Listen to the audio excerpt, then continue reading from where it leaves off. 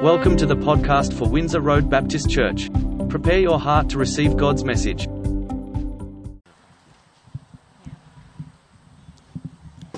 good morning. Yep. Thank you. Thank you so much, Mark, for that warm welcome. It is wonderful to be able to share God's word with you this morning as well. I wonder whether you have ever played the game This or That. Maybe you've played it in a small group or with your friends, but I thought it would be a great way for you to get to know me a little bit more this morning, and it's just a fun thing to do as well. So as I go through each of these different either-ors, you can put your hand up whether you think I prefer one or the other. So the first one is, do you think that I prefer coffee or tea? Who thinks coffee? Who thinks tea? Oh, well, I'm actually a coffee drinker. So I'm looking forward to morning tea afterwards. What about the mountains or the beach? Who thinks I love the mountains? And what about the beach? Yeah, I'm a bit more of a mountains girl, I think. I love bushwalking. What about the third one? Black or purple? Who thinks my favourite colour is black? Nobody? Oh, a couple of people. What about purple? Yes, I absolutely love purple. And the last one is sweet or savoury. Who thinks I love sweet foods? What about savoury foods? Well, I think I can put both hands up for this one because I just love sweet and savoury together. Does anyone else like that combo together, like salted caramel popcorn? It's really, really yummy. And maybe this is a game that you can play with other people that you know as well.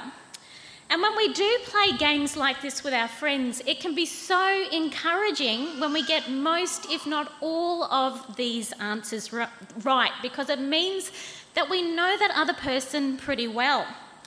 But playing this game can also make us feel a little uncomfortable if we don't get those answers right as well. Maybe we don't know that person as well as we thought we did, after all.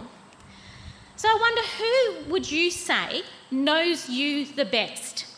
Is it a friend or a family member or perhaps somebody else? Is there someone in your life whom you could confidently say could answer all of those sort of questions about you and get them all right? It can be that sobering thought and realisation when we realise that the people closest to us may not know us that well at all. But what would it look like to be fully known by those closest to you? And what would it feel like to be fully loved by them too? And is this something that you long for in your own life, to have deep, intimate relationships with other people? The late Tim Keller wrote, "To be loved but not known is comforting but superficial. To be known and not loved is our greatest fear." So at our deepest level, we all desire to be fully known, but our greatest fear is to be fully known but not fully loved.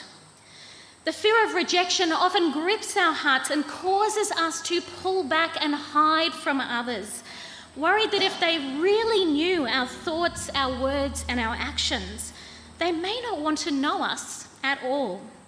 And therefore, in order to protect ourselves, we may choose to share only just enough with other people so that we don't feel like we will be rejected by them. And maybe you can relate to doing this in your own life. This fear of being rejected and fear of being fully known is a real fear, and this fear actually goes back to the fall. If we think back to Adam and Eve in the Garden of Eden, before sin entered the world, mankind lived in harmonious relationship with God. Adam and Eve were not only fully known and fully loved by God, but they had deep, intimate relationship with one another. They were both naked and unashamed. But when sin entered the world, everything changed. At once, there was this fracturing of relationship between God and us. Naked and unashamed became naked and afraid. Adam and Eve both ate from the tree of knowledge of good and evil, despite being commanded by God not to do so for their own good. And suddenly they both recognize that they are naked and vulnerable, and they quickly hide from God. It says in Genesis that it was their nakedness that caused them to hide from God. And it was their vulnerability before God and their fear of rejection by Him that caused them to be afraid. You know, even after making that covering of fig leaves for themselves, Adam and Eve still felt exposed, insecure, and ashamed. How on earth were they going to ever experience deep intimacy with God again? But even though Adam and Eve were subsequently banished from the Garden of Eden, again for their own good, God already had a plan in place to redeem and rescue all of humanity through His Son, Jesus Christ. Isn't it an amazing thought to know that God not only knows everything about us and yet still fully loves us? God doesn't just see that image that we choose to portray on social media or those carefully crafted texts that we might send to one another, or the mask that we may choose to wear in front of other people. God sees everything and He knows everything, and yet He loves us. And rather than viewing this as an awful and a fearful thing, King David responds in the psalm that we have heard this morning, in Psalm 139. How awesome a thought this truly is. He says, "You have searched me and you know me. You know when I sit and when I rise. You perceive my thoughts from afar. You discern my going out and my lying down. You are familiar with all my ways. Before a word is on my tongue, you, Lord, know it completely. You hem me in behind and before, and you lay your hand upon me. Such knowledge is too wonderful for me, too lofty for me to attain." David affirms in these first 6 verses that God fully knows him. There's nothing about David that takes God by surprise. God knows everything about him and yet fully loves him. You know, I love the way Augustine put it. He said, God loves each of us as if there were only one of us. It's a beautiful picture, isn't it? We have God's full and complete love and attention. And so today I want to briefly look at 3 people in the Bible and how they came to realise, each in different ways, how much they were fully known and yet fully loved by God. And maybe you might be able to identify with one or more of these people. Firstly, the woman at the well. Now, many of us are very familiar with this story. It's found in John chapter 4. Jesus and his disciples are on their way back to Galilee, having been in Judea. And there were 3 routes that they could have taken, but they had to go through Samaria. You see, Jesus had a divine appointment to keep. And Jesus, tired as he was from his journey, he sat down on the well about midday to rest, while his disciples went into town to get something to eat. And a Samaritan woman comes along to draw water from the well. And Jesus asks her, "Will you give me something to drink?" Now, the fact that this woman had gone to draw water from the well on her own and in the middle of the day are 2 indicators that all may not be well with her soul. Why is she not drawing water in the early part of the day with the other women? There's more to her backstory than we are told, but Jesus already fully knows what it is. And so he starts with his own physical need for a drink of water from the well and uses this physical need as a lead in to offering this woman spiritual water that will satisfy her true thirst forever. Jesus says to her in John 4, starting from verse 13, "Everyone who drinks this water from the well will be thirsty again. But whoever drinks the water that I give them will never thirst. Indeed, the water that I give them will become in them a spring of water welling up to eternal life." The woman said to him, "Sir, give me this water so that I won't get thirsty and have to keep coming here to draw water." He told her, "Go, call your husband and come back." "I have no husband," she replied. Jesus said to her, "You are right when you say you have no husband.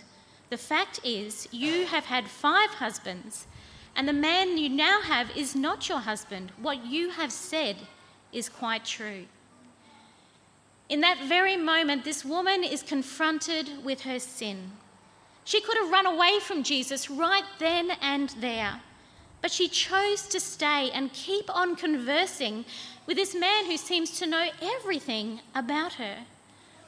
And as they keep on talking, her eyes are open to the reality that it is Jesus, the Messiah, who is speaking to her. Jesus saw behind the mask to the scars that she bore on her heart, both past and present. He saw the sin and the shame that she was carrying. Jesus knew everything about her, and yet he also fully loved and accepted her and offered her the greatest gift of all, the gift of eternal life. You know, we too can take our masks off before Jesus. We no longer have to hide behind them as well. Just like that Samaritan woman, we too can breathe a deep sigh of relief that we are safe in God's presence. God doesn't use the intimate knowledge that he has of us against us, but rather he offers us amazing grace and the forgiveness of sins so that we can be redeemed and restored to right relationship with God through faith in Jesus.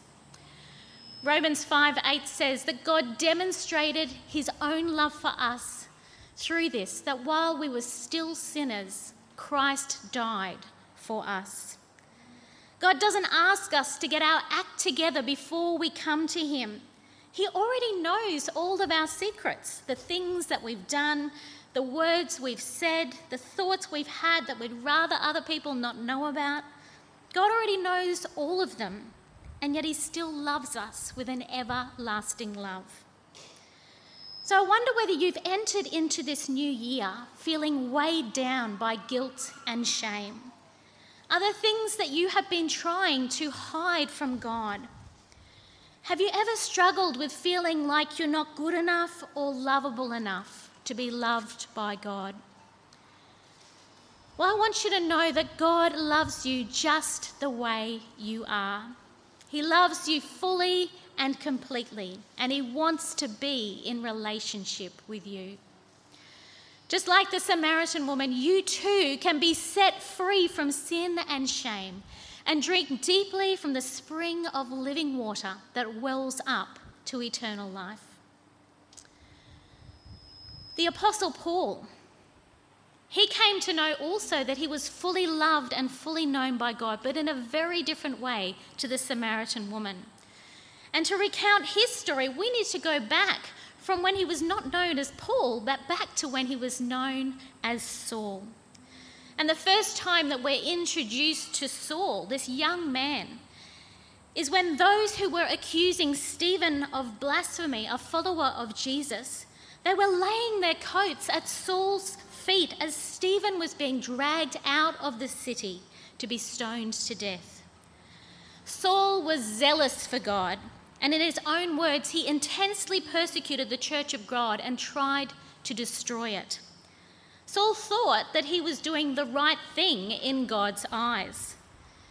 If we just listen to his own testimony that he gave to King Agrippa some 20 years later, this is what he said. It's found in Acts chapter 26 from verse 9. I too was convinced that I ought to do all that was possible to oppose the name of Jesus of Nazareth. And that is just what I did in Jerusalem. On the authority of the chief priests, I put many of the Lord's people in prison, and when they were put to death, I cast my vote against them. Many a time I went from one synagogue to another to have them punished, and I tried to force them to blaspheme. I was so obsessed with persecuting them that I even hunted them down in foreign cities.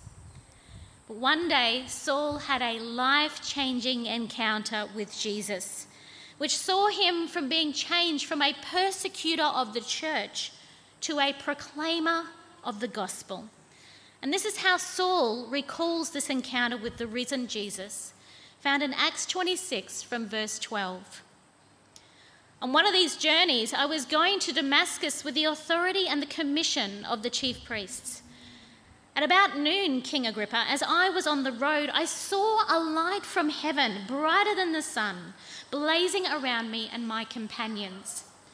We all fell to the ground, and I heard a voice saying to me in Aramaic, "Saul, Saul, why do you persecute me? It is hard for you to kick against the goads." Then I asked, "Who are you, Lord?" "I am Jesus, whom you are persecuting. Now get up and stand on your feet. I have appeared to you to appoint you as a servant and as a witness of what you have seen and will see of me. I will rescue you from your own people and from the Gentiles. I am sending you to them, to open their eyes and turn them from darkness to light, and from the power of Satan to God, so that they may receive forgiveness of sins and a place among those who are sanctified by faith in me." It was because of God's great love for Saul that he reached out to Saul, calling him by name, and transformed him from being an enemy of the cross to an exemplary evangelist. Paul himself recalls to his young protege Timothy in 1 Timothy 1:13 that even though I, Paul, was once a blasphemer, you notice the turnaround there? And a persecutor and a violent man, I was shown mercy because I acted in ignorance and unbelief. The grace of our Lord was poured out on me abundantly, along with the faith and love that are in Christ Jesus. Saul also was fully known and fully loved by God. He thought he knew who Jesus was. He thought he was acting in God's best interest up until that encounter on the road to Damascus. But from that moment on, Saul's entire worldview changed. He had experienced the transforming power of God's grace in a profound way, and it would radically impact his life and his preaching from that moment on. Paul reflects in Galatians 2:20 and can now say, "I have been crucified with Christ, and I no longer live, but Christ lives in me. The life I now live in the body, I live by faith in the Son of God, who loved me and gave himself for me." Do you ever feel like you're not worthy to receive God's grace because of things that you may have done in the past? Maybe you too, like Saul, have done things in God's name or Jesus' name that in hindsight, maybe you now realise was naive or perhaps misinformed. I want you to know God longs to lavish his grace on you just as he did Saul as well. And he's calling you too by name to turn from your current ways and to follow Christ as the way, the truth, and the life. Ephesians 1:7 says that in Christ we have redemption through his blood, the forgiveness of sins in accordance with the riches of God's grace that he lavished on us. You know, one of my favourite stories is of the Apostle Peter. In Luke chapter 22, we read that in the Last Supper, Jesus intimates to Peter, whom he calls Simon, that Satan is about to test his faith. But Peter, in Luke chapter 22, verse 33, replies, "Lord, I am ready to go with you to prison and to death." You know, Jesus already knows what's going to happen. And so he says to Simon Peter, "I tell you, Peter, before the rooster crows today, you will deny 3 times that you know me." You know, I'm sure those words struck really deeply in Peter's heart. I'm sure it was unfathomable for him to even contemplate denying Jesus, the one before him. But as we read further on, after Jesus is arrested and led away to the house of the high priest, Peter stands in that courtyard and he disowns Jesus 3 times before the rooster crows, just as Jesus had predicted. With the reality of what had just happened setting in, he goes away. He goes outside and he weeps bitterly. Peter had denied Jesus not once, not twice, but 3 times. How heartbreaking that must have been for him to acknowledge that he had just done that. Well, as we know later on, he goes. Jesus later appears to the 11 in the upper room. And then again by the Sea of Galilee, this is where we read of Jesus' beautiful reinstatement of Peter. After Jesus motions the disciples to let down their nets for a huge catch, he cooks breakfast for them on the beach. And we read in John chapter 21 from verse 15 that when they had finished eating, Jesus said to Simon Peter, "Simon, son of John, do you love me more than these?" "Yes, Lord, you know that I love you. Feed my lambs." Again, Jesus said, "Simon, son of John, do you love me?" He answered, "Yes, Lord, you know that I love you." Jesus said, "Take care of my sheep." The 3rd time he said to him, "Simon, son of John, do you love me?" Peter was hurt when Jesus asked him the 3rd time, "Do you love me?" He said, "Lord, you know all things. You know that I love you." Jesus said, "Feed my sheep." Unlike in the story of the Samaritan woman, where Jesus had a physical need and asked the woman for a drink before he moved on to address her spiritual need, here Jesus himself cares for and meets the physical needs of his disciples before moving on to Peter's greatest spiritual need, his need to be reinstated. 3 times Peter had denied Jesus. 3 times Peter affirms his love for Jesus. And 3 times Jesus commissions Peter to shepherd and feed his flock. This again is a beautiful picture of Jesus not only fully knowing Peter, but also fully loving him. So much so that he specifically went out of his way to restore Peter to apostleship and commission him for service. Where once Peter denied Jesus 3 times, later on we read in the gospel that bears Peter's name in 1 Peter 4 verse 14. "If you are insulted because of the name of Christ, you are blessed, for the Spirit of glory and of God rests on you. If you suffer, it should not be as a murderer or thief or any other kind of criminal, or even as a meddler. However, if you suffer as a Christian, do not be ashamed, but praise God that you bear his name." Notice the turnaround again, from denier of Jesus to discipler of others. You know, it's often not until times of testing come that we are going to know how we are going to respond. Will we resist the devil and stand firm in our faith? Or will we be like Peter and deny ever knowing Jesus? Although Peter in the heat of the moment denied Jesus 3 times, Jesus still knew Peter's heart toward him. And that is why Peter so emphatically says to Jesus, "Lord, you know all things. You know that I love you." As Peter later writes, love covers over a multitude of sins. If Peter's story has resonated with you in some way today, I want you to know that God longs to restore you and make you strong, firm, and steadfast in the faith as well. Again, he asks for you to humbly come towards him and ask for his forgiveness. And he will restore you to full fellowship, just as he did for Peter. So how does it sit with you to know that you are both fully known and fully loved by God? Has that fact penetrated your heart, or do your feelings tell you something different? As Christians, we are to acknowledge our feelings, but we must also ensure that we are placing our faith in the trustworthiness of God and in his word. Christian author Jerry Bridges once wrote, "God's unfailing love for us is an objective fact affirmed over and over in the scriptures. It is true whether we believe it or not.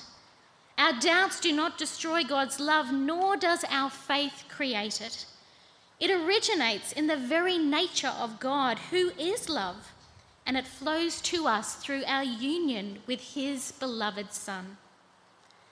God fully knows you just as he fully knows me, and he fully loves you just as he fully loves me." 1 John 3:16 says that this is how we know what love is, that Jesus Christ laid down his life for us. God's ultimate display of love was the sending of his Son Jesus to die on the cross, to be our Saviour. And just as God proclaimed from heaven when Jesus was baptized, "This is my Son whom I love. With him I am well pleased." Well, God longs for each one of us to be part of his family as well. The Samaritan woman, she was weighed down by guilt and shame, but she was set free when she believed and drank the living water offered her by Jesus. Saul, once a persecutor of God and his children, was lavished with God's grace despite his past, and went on to become God's mouthpiece to the Gentiles. And Peter, well, he caved under pressure when his faith was tested and denied 3 times that he even knew Jesus. But Jesus lovingly pursued and reinstated him. Which, if any of these, do you relate to the most? I know that there are aspects of all 3 of these stories that I can relate to. But I'm so thankful that God fully knows me. He knows I am a flawed, sinful human being. He knows everything about me, and yet he still fully loves me, just as he fully knows and loves you. As A.W. Tozer once wrote, "Jesus came not to condemn you, but to save you, knowing your name, knowing all about you, knowing your weight right now, knowing your age, knowing what you do, knowing where you live, knowing what you ate for supper and what you will eat for breakfast, where you will sleep tonight, how much your clothing cost, who your parents were or are. He knows you individually as though there were not another person in the entire world. He died for you as certainly as if you had been the only lost one. He knows the worst about you and is the one who loves you the most." So as we head into 2024, I invite you to remember and to reflect daily on the awesome knowledge that we are not only fully known, but also fully loved by God. Allow that truth to sink deeply into your heart this year. Don't let it be just something that you know. And if you've never asked Jesus to be Lord and Saviour of your life, I'd love to give you an opportunity to do that right now. So as we all close our eyes and bow our heads and just join in prayer, if there is any here today or listening online and you would like to ask Jesus to be Lord and Saviour of your life, then pray something like this along with me. It doesn't have to be these words, it can be whatever God puts on your heart.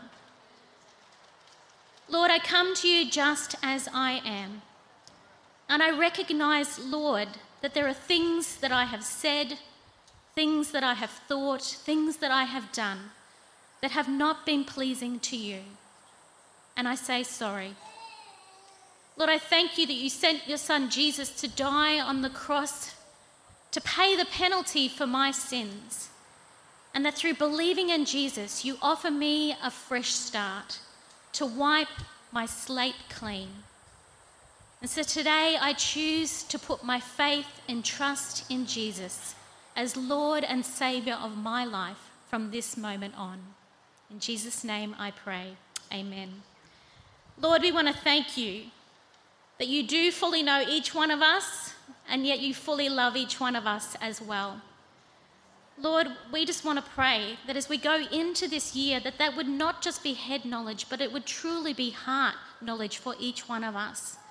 We thank you, Lord, that we don't have to be weighed down by guilt and shame like the Samaritan woman, but Lord, you offer us the opportunity to lay that at the foot of the cross and be set free from it. We thank you, Lord, that even when we've said and done things that we thought perhaps would be pleasing to you, but in hindsight we realise perhaps we're not, that you show us and lavish upon us amazing grace.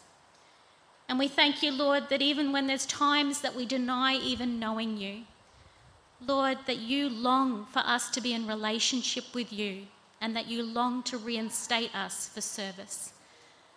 So, Lord, thank you. Thank you, Lord, that in you, in Christ, there is salvation for each one of us. And Lord, that you love us so fully and you want us to be ambassadors for you in this world so that others would also know how fully known and yet fully loved they are by you as well. In Jesus' name we pray. Amen. Thanks for listening. We hope that you have been blessed by the message. Windsor Road Baptist Church is a growing intergenerational and international community of people committed to whole life discipleship. Please visit us at windsorroad.org.au to connect with us and to learn more about our church.